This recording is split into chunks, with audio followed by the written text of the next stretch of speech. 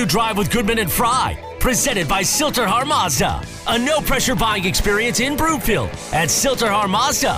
Find them at sthmazda.com. Live from the Sasquatch Casino and Wildcard Casino Sports Desk, here's Eric and Terry. Welcome to Afternoon Drive with Goodman and Fry. I'm journalist and author Terry Fry.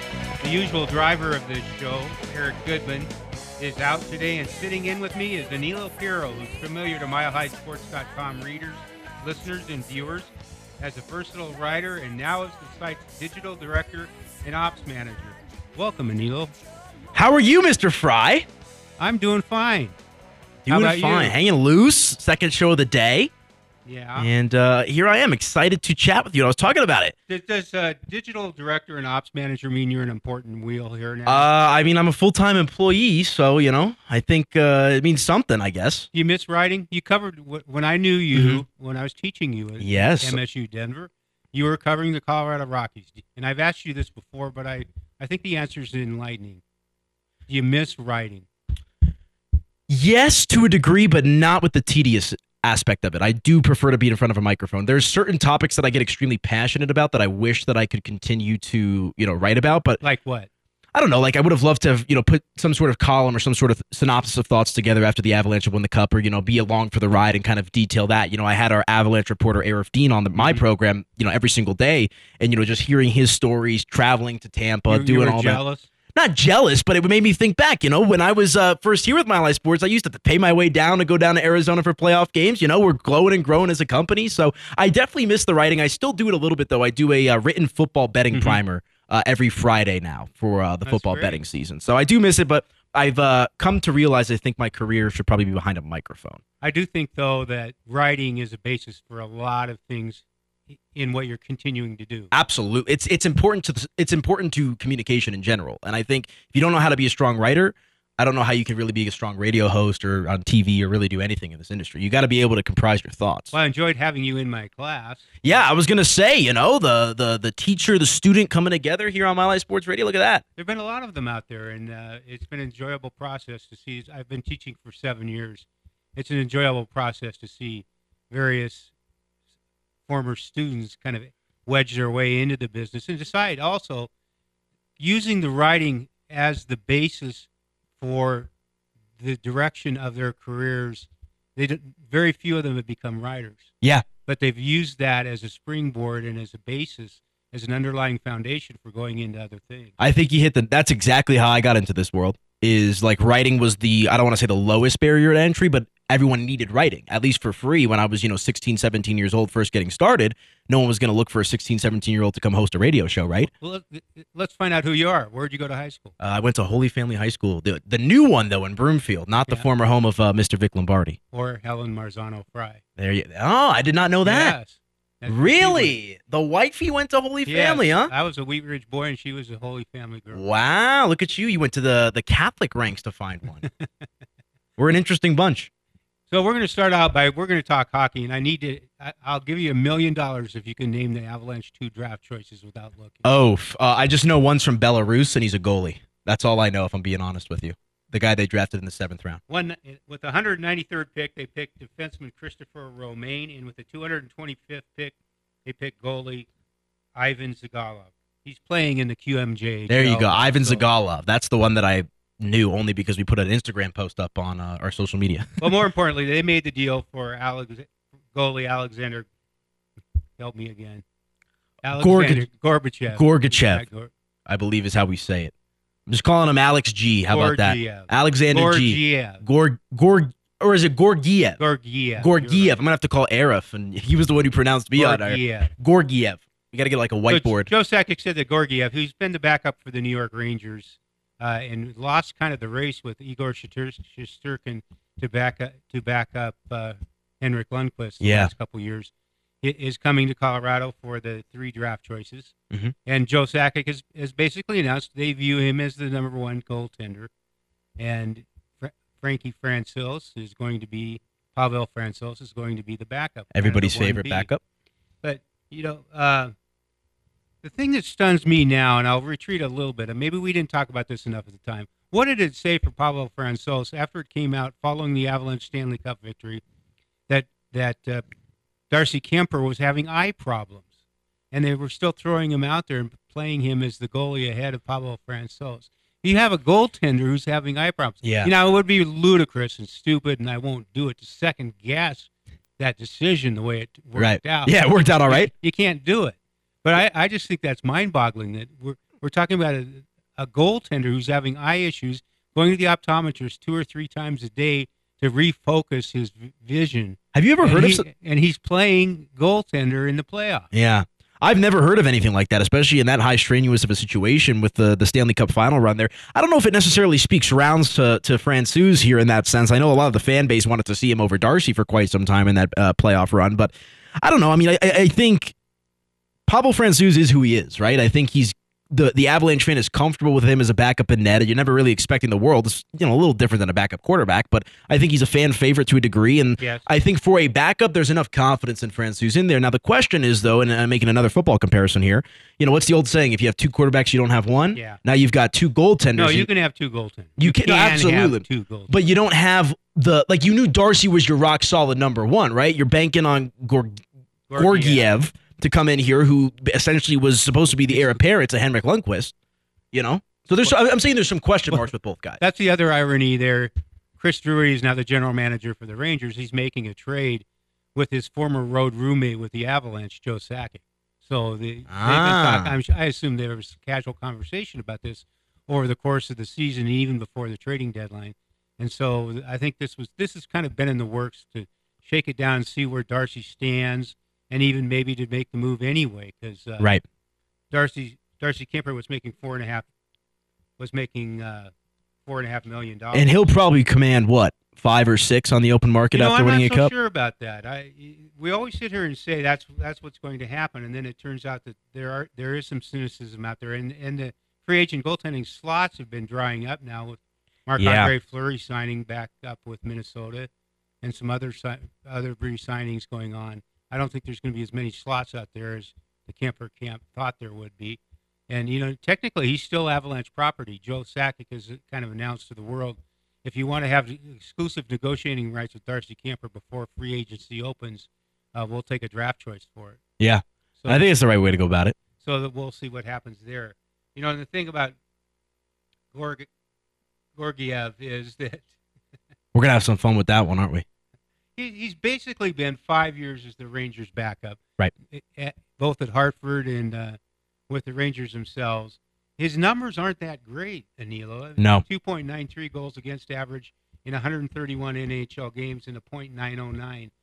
His save percentage. Now, this year, coming down the stretch, he had a really good streak coming down the stretch. Yep. And played pretty well. Well, 8-1 with 2 shutouts. Yeah, and I think that kind of reinforced the Avalanche interest in him. I think they probably had tentative conversations about it. But the thing about the financial aspect of it, there's not a huge cavern there that as we're talking about a little bit. Yep. Francouz is making $2 million for each of the next 2 seasons. Georgiev is a $2.4 million cap hit, but he's a restricted free agent now. So you expect, what would you guess, $4 million now that he's the number 1 goaltender? That's the thing about when Joe announces he's the number 1 goaltender, it means you better pay him as the number 1 goaltender. Right. But he's a restricted free agent. We know nobody else is going to jump in and make a ridiculous offer. Yeah, I mean, that seems about right. So, I mean, I'm curious here, though, because the thing is, like you kind of talked about, right? Like, there was always a debate to kind of be had in the Stanley Cup run. You don't take anything away from Darcy Kemper with the eyesight, right? But, I mean, even after winning a Stanley Cup championship, the goaltending situation was kind of the biggest question mark on the roster entering this season, and it still is a question mark entering this season as the defending Cup champ. Well, I said before the trade, and I honestly believe this, and I still believed it was a possibility, that the Avalanche would have decided they won a Stanley Cup with ordinary goaltending. Yeah. And so they don't want to, when they have to fit guys under the cap, they don't want to give Darcy Kemper that quote, what you would think would be a mandatory major raise after winning a Stanley Cup championship.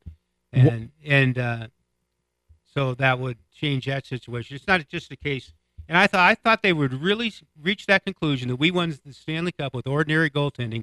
Let's move forward with Pablo Francouz and Justus Annunen. Justus Annunen is the guy they want to be the number 1 in a couple years. but they don't want to rush him along. So I thought that's what they were going to do this season. Interesting. But I think the Rangers jumped the situation with Georgiev jumped in there and created another alternative. And it's again, you sit here and you say, well, he couldn't beat out Igor Shesterkin. Well, so that's you're talking about a top 3 goaltender in the league. Yeah, after Lundqvist's retirement, he just jumped in and took the job and didn't let it go, and was terrific last season. So, how Georgiev does is going to be his upside is probably much better than Darcy Kemper's, I think. But he's got to prove his kind of iffy play in the last few years is not the real Georgiev. Right. It's not the real Georgiev. Yeah, I mean, and obviously it's a small sample size, but you're looking at that last, the last 9 games there. We went 8-1 with a couple of shutouts. I mean, that's really what you're looking at. Obviously, that's what's happened most recent for him as well. So I don't hate the move by any stretch. I just think you still have a question mark out there at the position. But he was under the Mendoza. Here's a baseball one for you. He was under the Mendoza line of .900 save percentage. That was the first thing that jumped out to me. And I was close. We call it the Hardy Astrom line here in Denver because of the formerly nondescript goaltender Hardy Astrom for the Colorado Rockies. But he has not had a great NHL career. And the Avalanche are going to ask him to step up and be more than that with them. And again, with the underlying foundation, the Avalanche believe they can win with ordinary goaltending. Yeah. It's interesting, isn't it? Yeah. So coming up after the break, Major League Baseball Commissioner Rob Manfred made his personal 2 choices for the All-Star Game. Who were they? And what of the new policy of allowing Manfred the prerogative to make those picks? That's coming up next on Afternoon Drive. It's been heated, and I feel awkward as I should. This club.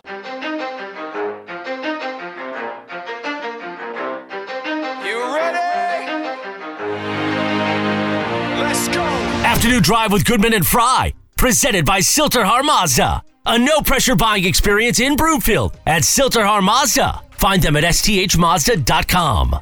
Live from the Sasquatch Casino and Wildcard Casino Sports Desk, here's Eric and Terry. Welcome back to Afternoon Drive with Goodman and Fry. I'm journalist and author Terry Fry. The usual driver of the show, Eric Goodman, is out today, and sitting in with me is Anilo Pirro, who's familiar with MileHighSports.com readers, listeners, and viewers as a versatile writer, and now going over to the dark side as the site's digital director and ops manager.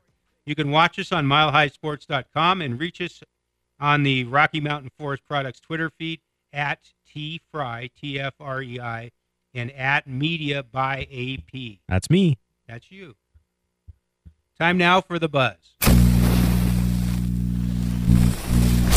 The Buzz is presented by Eric Cook at Farmers Insurance. The Cook Insurance Group, focused on people, not policies. Call today at 303-790-8089. That's 303-790-8089.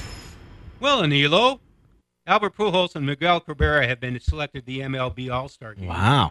Pujols and Cabrera were described by the leagues as special selections, a nod toward Commissioner Rob Manfred's newly ordained power to add one player of historical significance to each roster.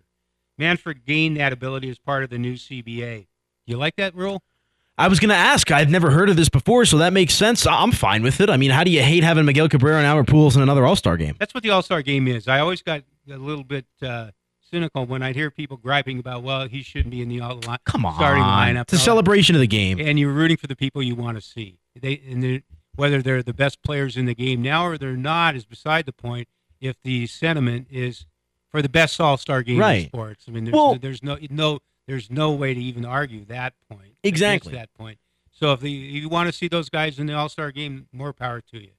I agree. And the way that I look at it, too, is like you want to... And the commissioner's going to pick guys with sentimental value. Absolutely. Because, I mean, there's a generation of baseball fans, and especially, you and I were talking before the show about how the sport is kind of in a little bit of a whirlwind with its popularity across the country. I mean, there's probably a lot of baseball fans that are, kids right now, maybe 8, 9, 10, 11, 12 years old who don't remember prime Albert Pujols or prime Miguel Cabrera like I did when I was their age when they were coming up the ranks. And I think it's a good way to kind of make sure that these icons of the game, two future Sherlock Hall of Famers, are getting some shine in the manner in which they have. I have no problem with it. And I actually do like the commissioner being able to handpick a couple of players.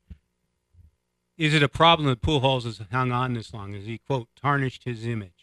No, I think he tarnished his image with the 10-year decade run in Los Angeles. I think that's where it all started. I think, if anything, this is a repairing of his image going back to St. Louis. But he did have a great 12-year run in the game. Oh, absolutely. He was a dominant force. I mean, about as fearful of a slugger as you could possibly go up against. And whenever we bring out an example of a guy who played too long, and this may be before your time. Well, it is before your time. But I grew up on the West Coast. Right. And it was Willie Mays. If you drew a line halfway between San Francisco and Los Angeles, pick a spot. I think it was, I forget. We knew what it was at one point.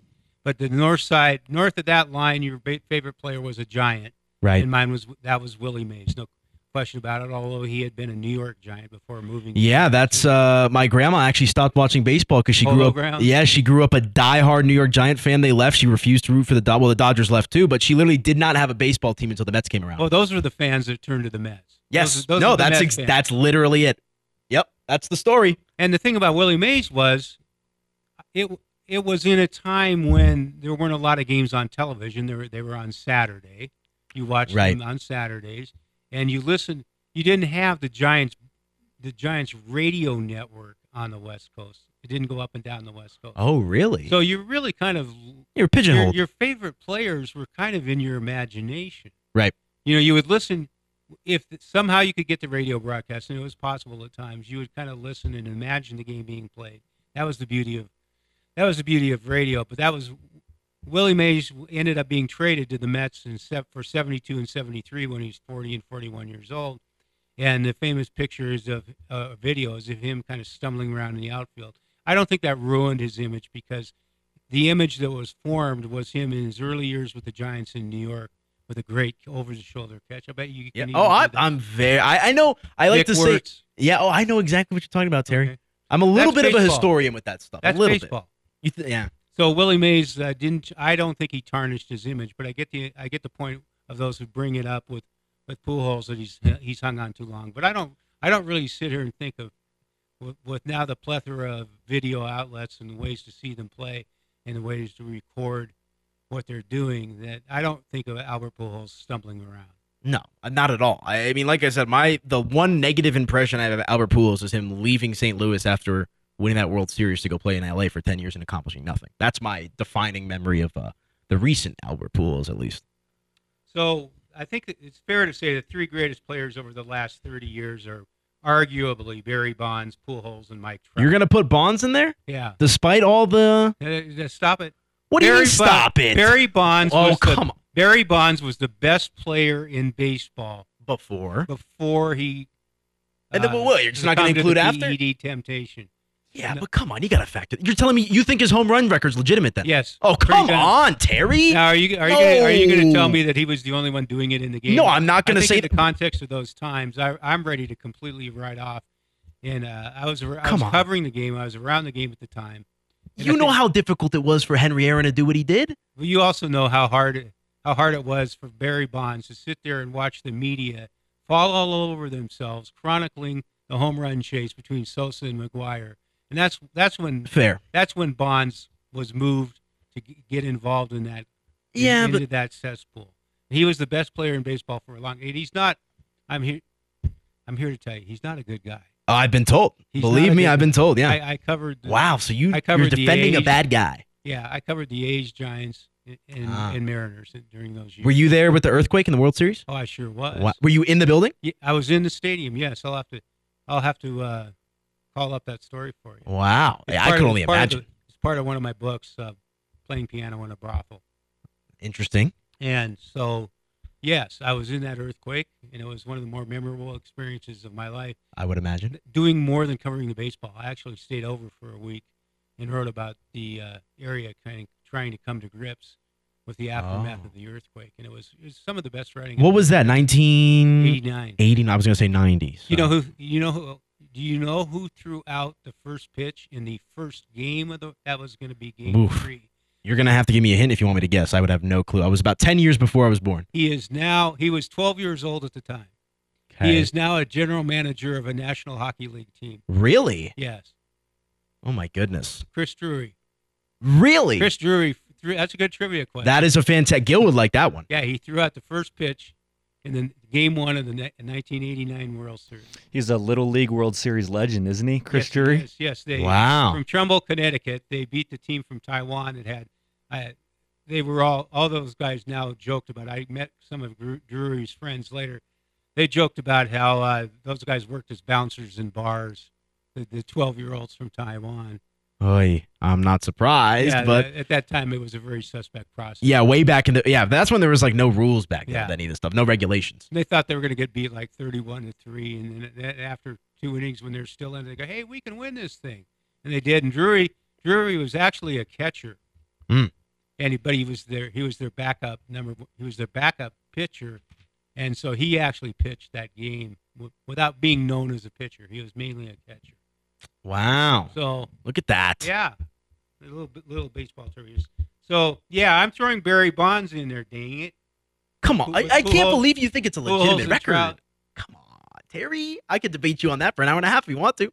No, thank you. I think we've heard all those arguments. No, that's fair. It's fair, but I think, it's valid. I mean, in the legacy perspective of the game it regards... Who are the top 3 guys of the last 30 years in your mind? Last 30 years in my mind? So that'd take us back to the early 90s. That'd take, let's see here. It's hard for me to ever put a picture in there as well, just because pitching is a lot different. No, I think it's part of the game. You can go ahead. Obviously, Trout, I'd put Ken Griffey Jr. in there. Yeah.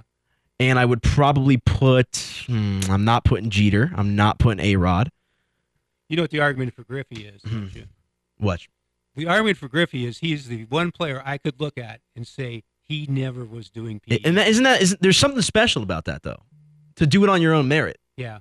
I would say the 2 for sure that I'm putting in there, obviously Griffey, Trout. I'm trying to think of a third. You're a big baseball guy, Alex. Who's a pitcher that's been just electric? I mean, you could even go if you want to, you could make a case for probably Mo Rivera. It's a hard one to make, but Clemens or Randy Johnson are the 2 pitchers that stick out to me. And I would Pedro default Martinez possibly. And I would default to Johnson simply because I can't put Bonds in there. I can't put Clemens in there. If I'm not putting Bonds.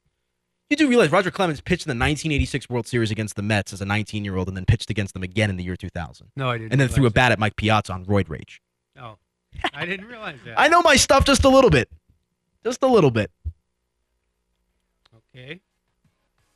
So when we come back, we'll be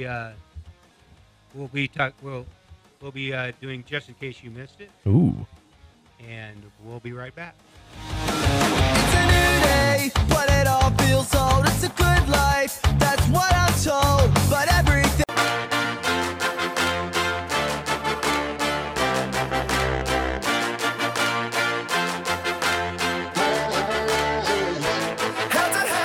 Afternoon Drive with Goodman and Fry, presented by Silterhar Mazda. A no-pressure buying experience in Broomfield at Silterhar Mazda. Find them at sthmazda.com.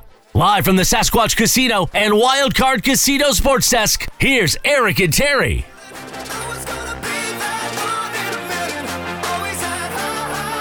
Welcome back to Afternoon Drive with Goodman and Fry. I'm journalist and author Terry Fry. The usual driver of this show, Eric Goodman, is out today, and sitting in with me is Anilo Pirro, who's familiar to MileHighSports.com readers, listeners, and viewers as a versatile writer, and now as the site's digital director and ops manager. You can watch us on MileHighSports.com and reach us on the Rocky Mountain Forest Products Twitter feed at TFry and at Media by AP. There was a classic. Did you ever watch the Mary Tyler Moore Show in like 17 years later reruns? Because I did. The only That's way you can see them. That's one that I did not watch. I've heard about it. There was a famous episode where Murray was the news writer, Gavin McLeod, and Ted Knight was the. Did you ever see him in Caddyshack? Of course. All right, Ted Knight was was Ted Baxter, the newscaster on the air. Ah. And so he and Murray made this bet about whether he could pronounce the Japanese prime minister's name correctly on the air, and it was a big money bet. And Ted said the name about 100 times before going on the air, stepped in front of the cameras and fouled it up and lost the bet. Yeah. So Georgiev. Georgiev. Georgiev.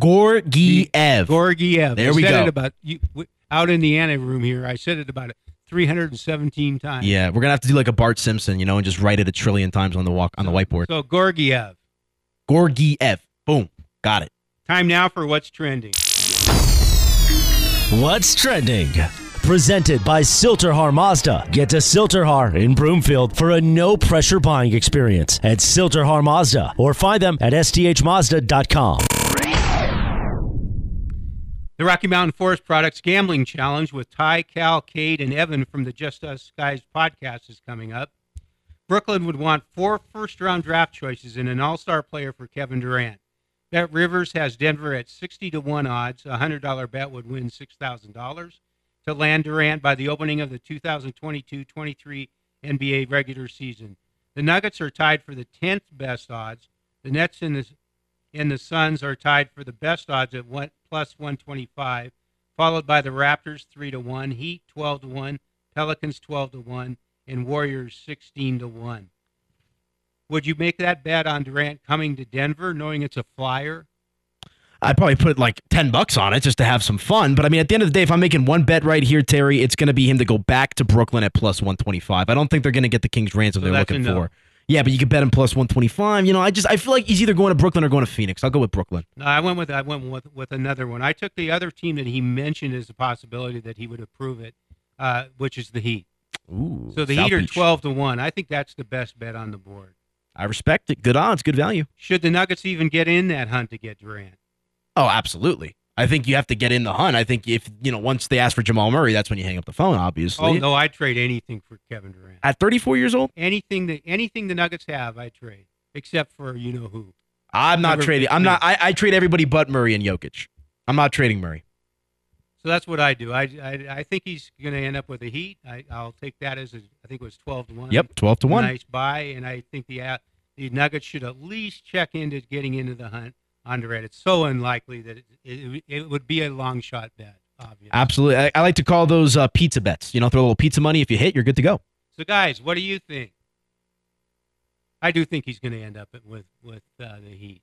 Really? Or Brooklyn. I think it's one of those two. He's not going to Phoenix because Phoenix won't give up Devin Booker, which is what they're going to want. How do you like the Nuggets' moves the last week? I'm fine with them. I don't think it's anything. Last 10 days. I don't think it's anything earth-shattering. I actually like the draft choice a lot of Christian Brown out of KU. I think he's a scrappy defensive player that can hit the three. I think bringing in Kentavious Caldwell-Pope is a solid move for them as well. A good perimeter defender. Yeah, and I mean that's what they needed. They needed to strengthen themselves out there. Yep. And clearly give Jokic some help. But yeah. I am not one of those guys that now we got overly excited, I think, over Jamal Murray working out with the summer league team and getting excited about how close he is. I still I think it's different when you get on the floor in a game. I'll believe it when I see it. I agree with you, and I think it might take him, even when he does get into that game speed, it might take him a little while. He might look a little rusty out of the gate for the first month or two. How about Michael Porter Jr.? That's the big question mark, Mr. Fry. And look, you got to have confidence. I mean, he's the natural ability of Michael Porter Jr. is there. I mean, he can shoot the three. He's got the size and whatnot. I've been on record saying I think that they screwed up by not trading him before last season. I think he's the most valuable. I think he's the most valuable trade chip they've ever had. Well, where they screwed up was signing him to the max contract. Exactly. Well, that was my whole take, right? Is like you were sitting there coming off a bubble run, right, where you make it to the conference final. You've got your two cogs in Jamal Murray and Nikola Jokic. And my thought process in regards to Michael Porter Jr. is you've got this guy. He was essentially house money because you backed into him in the draft. You didn't necessarily need him, and he could have facilitated a trade of a Bradley Beal type. It was. I don't want to say a brilliant draft choice, but it sure was worth the risk. Absolutely. For a team, even if he never plays another game, it was worth the risk. It was an all upside pick. So by criticizing or raising eyebrows over the process through which he's been hurt and is still waiting to come back into the lineup, that is not second guessing the actual pick of him. That's more so why I say when you knew the medicals were involved in kind of the history with him there, you had an opportunity to trade him for a premium price and you didn't. Instead, you signed him to a max contract, which is fine. But it's just one of those things where in hindsight, I'm sitting back, imagine if you had a Bradley Beal type player. Do you really think they could have traded him for a premium? Absolutely. I mean, that was the buzz. That was the buzz. I thought there was enough suspicion out there about his health and his ongoing availability or lack of availability, that a trade would have been very I think you could have made a very competitive offer because you think you could build a package at that time around Michael Porter Jr., a couple picks, Monte Morris, and R.J. Hampton, who you still had at the time, who you got Aaron Gordon for. Yeah, they had pieces to put together with Michael Porter Jr. to sweeten it a little bit. So with all these moves, where do you think they are now? I think they've moved. My original thought was when John Wall went to the Clippers, that nudged the Nuggets down another spot. But I think that's fair. I think the moves they've made have at least counteracted that, and so I think I think we're looking at fifth or sixth in the conference now. I think that's about right. I mean, I think they have the potential to be a top 4 team. I really do, and that's more so because I'm a big believer in Jamal Murray and kind of what he can bring to the table and whatnot. But I mean, you're talking about a Clippers team that brings in John Wall, didn't have Kawhi Leonard last year, didn't have Paul George for majority of the season as well. You'd expect the Lakers are going to have to pick it up at some point or another. Phoenix is still great. Dallas is only getting better. So the West is, it's not necessarily going to be, sunshine and rainbows going through that conference. No, how about the Gobert trade? Where do you think that was? Tim. That was completely within the division. Yeah. So Utah's tearing it down. Where did that leave the Nuggets? I don't think it did much. I mean, they've been able to play against Gobert at a pretty efficient rate, even with Donovan Mitchell and company when they were in Utah together. I think, Minnesota's shaping up to be a pretty damn fierce team with Karl Anthony Towns, the Ant-Man, and now Rudy Gobert. They're going to be a defensive, force out there. But look, if you're giving me, I'm a betting guy, and you're telling me I could bet the Nuggets straight up against the Warriors, I'm betting the Nuggets 10 times out of 10. Well, Karl Anthony Towns doesn't like guarding big men or playing. No, he's a softie for a big man. But I still think the Twin Towers approach of Tim Conley is not going to work. It didn't work with Jokic and Nurkic all those years. Remember when they tried to deploy that back in 16, 17, and 18? Nurkic is over at having dinner by the... He didn't like that. No. He didn't like that. That's when I was actually covering the Nuggets. That was a fun time. How so? Because you could just tell when the players were just frustrated with everything. I'll never forget, I walked into Media Day 2017, I want to say, and Kenneth Faried was sitting there on a chair like all by himself and basically refused to answer anybody's question unless it was about him starting. I'm a starter. There's 31 other teams out there that don't want to start. Put a sign up there saying no questions except about No, he just wanted that. Like, that was his only answer. Oh. Like, it was just like, I have a picture. He's just like sitting there, arms crossed. It's just, these NBA players are characters sometimes. They really are. Yeah, I covered the league for about 10 years. Yeah. I really enjoyed it. But it was kind of an up and down cycle of yes, cordiality from the players. He had to learn to read the moods that they were in. They're very emotional. I like to call them divas. They're a bunch of divas, those basketball players, I swear. Like James Harden can't stand James Harden. Can't. They were talking about the possibilities, like if James Harden ended up with the Nuggets, for example. Well, you'd have to watch him play. He's a great player, but you have to watch him play. It's just torture watching him you can't tell me James Harden loves basketball. And I know that's kind of like a strong take, but it's like I watch him play and I'm like, does this guy even like it just seems like he's collected a paycheck. He's got all the natural ability in the world. Yeah, he does. And ever since he kind of fell off there in Houston, I mean, it's just, how do you have a team with Kyrie Irving, Kevin Durant, and James Harden? You say, I'm good. You know what I'm saying? Kevin Durant now wants to leave. It's so madness, the player empowerment era that we've entered into. Yes, I agree. So, Alex, what do we have coming up on Mountain High Appliance, just in case you missed it? We will discuss Joe Sakic's eventful day yesterday as the Avs GM had lots going on. Plus, an old beef between two NBA legends has somewhat resurfaced. And we'll get into that next on Afternoon Drive with Piro and Fry on Mile High Sports.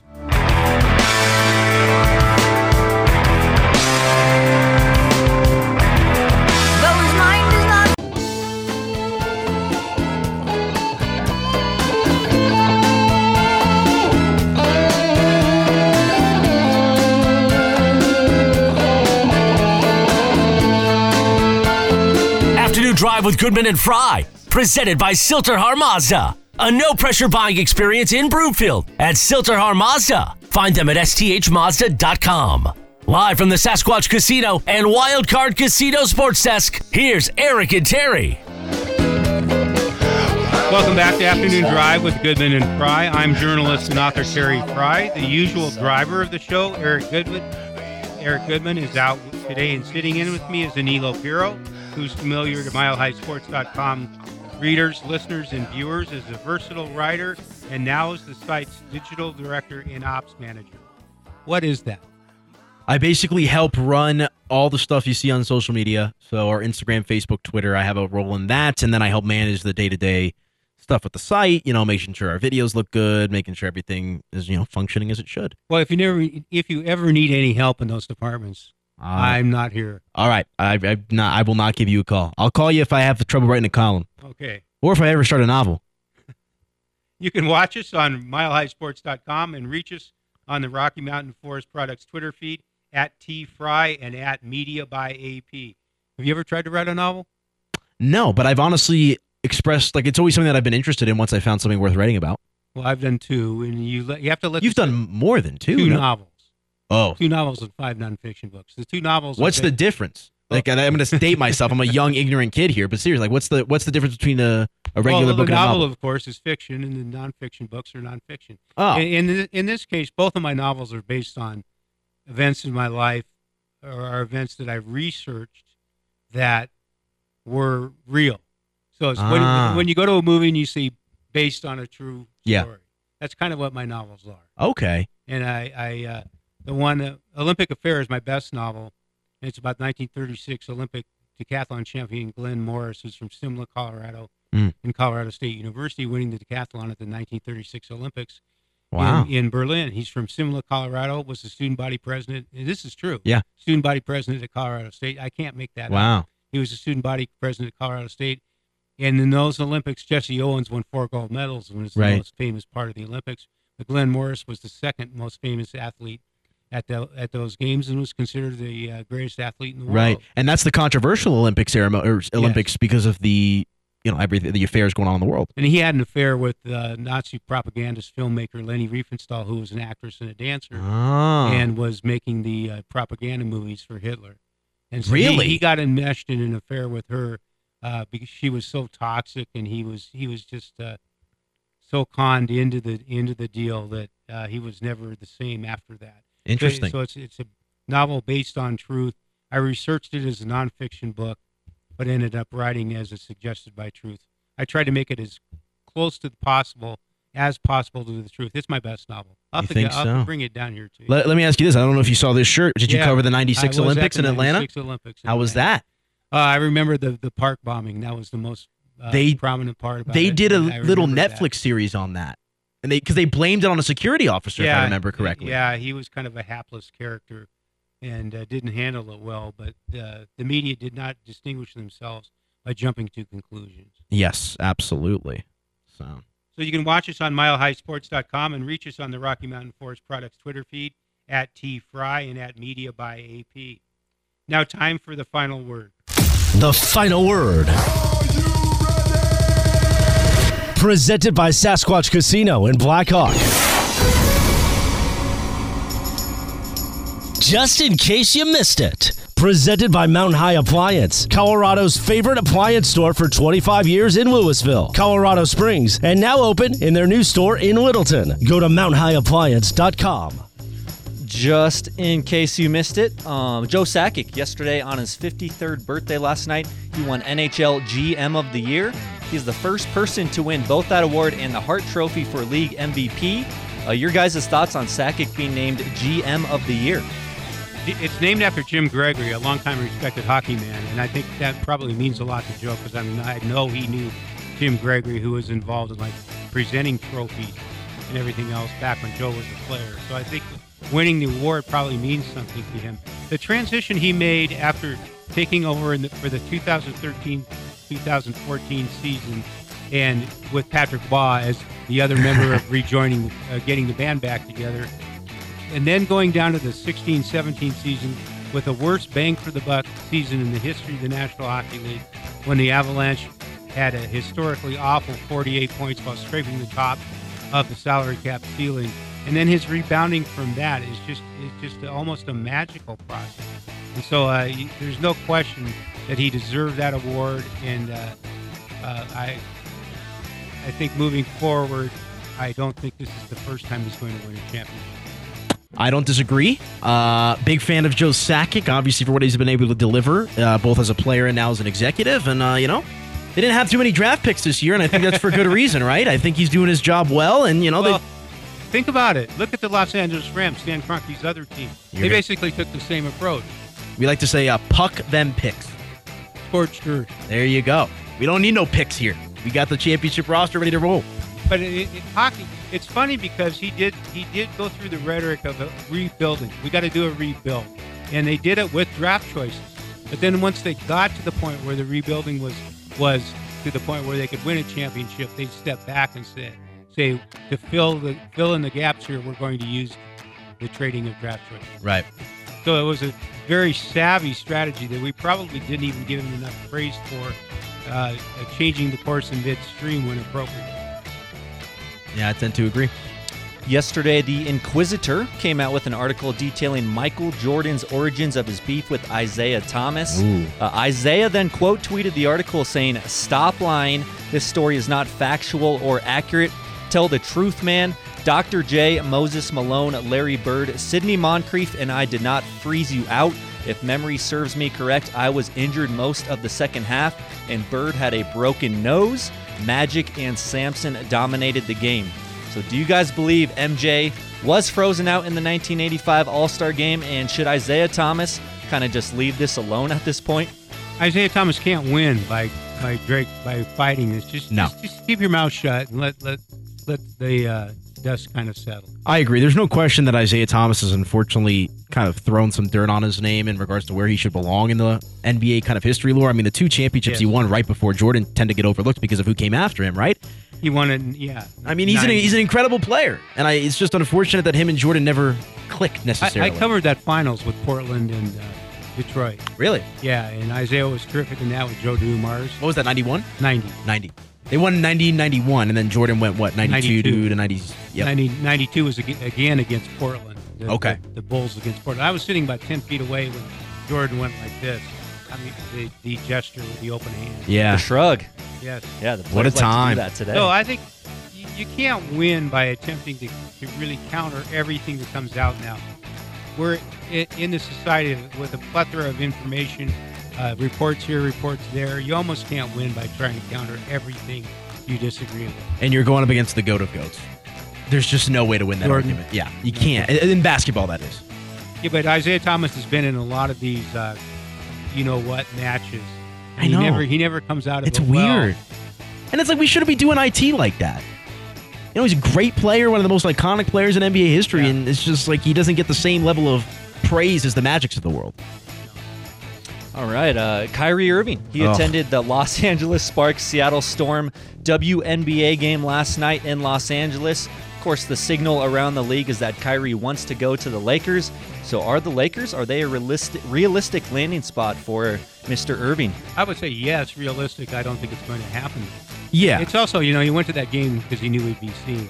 Oh, absolutely. That's why I call them divas. It's just this whole set of circumstances with these NBA players. I'm nauseated. I'm tired with it. We're talking about the same Kyrie Irving that left Cleveland the first time around because he didn't want to play with LeBron. Now he's going to go run to La La Land and play with LeBron. Look, I think he's either going to Brooklyn or he's going to stay in Brooklyn or go to LA. How many games did he give up in the this past season? Yes. Too many. Yes. Way too many. And professional. Yeah, that's the thing. There's no professionalism. It's a me world with these NBA players.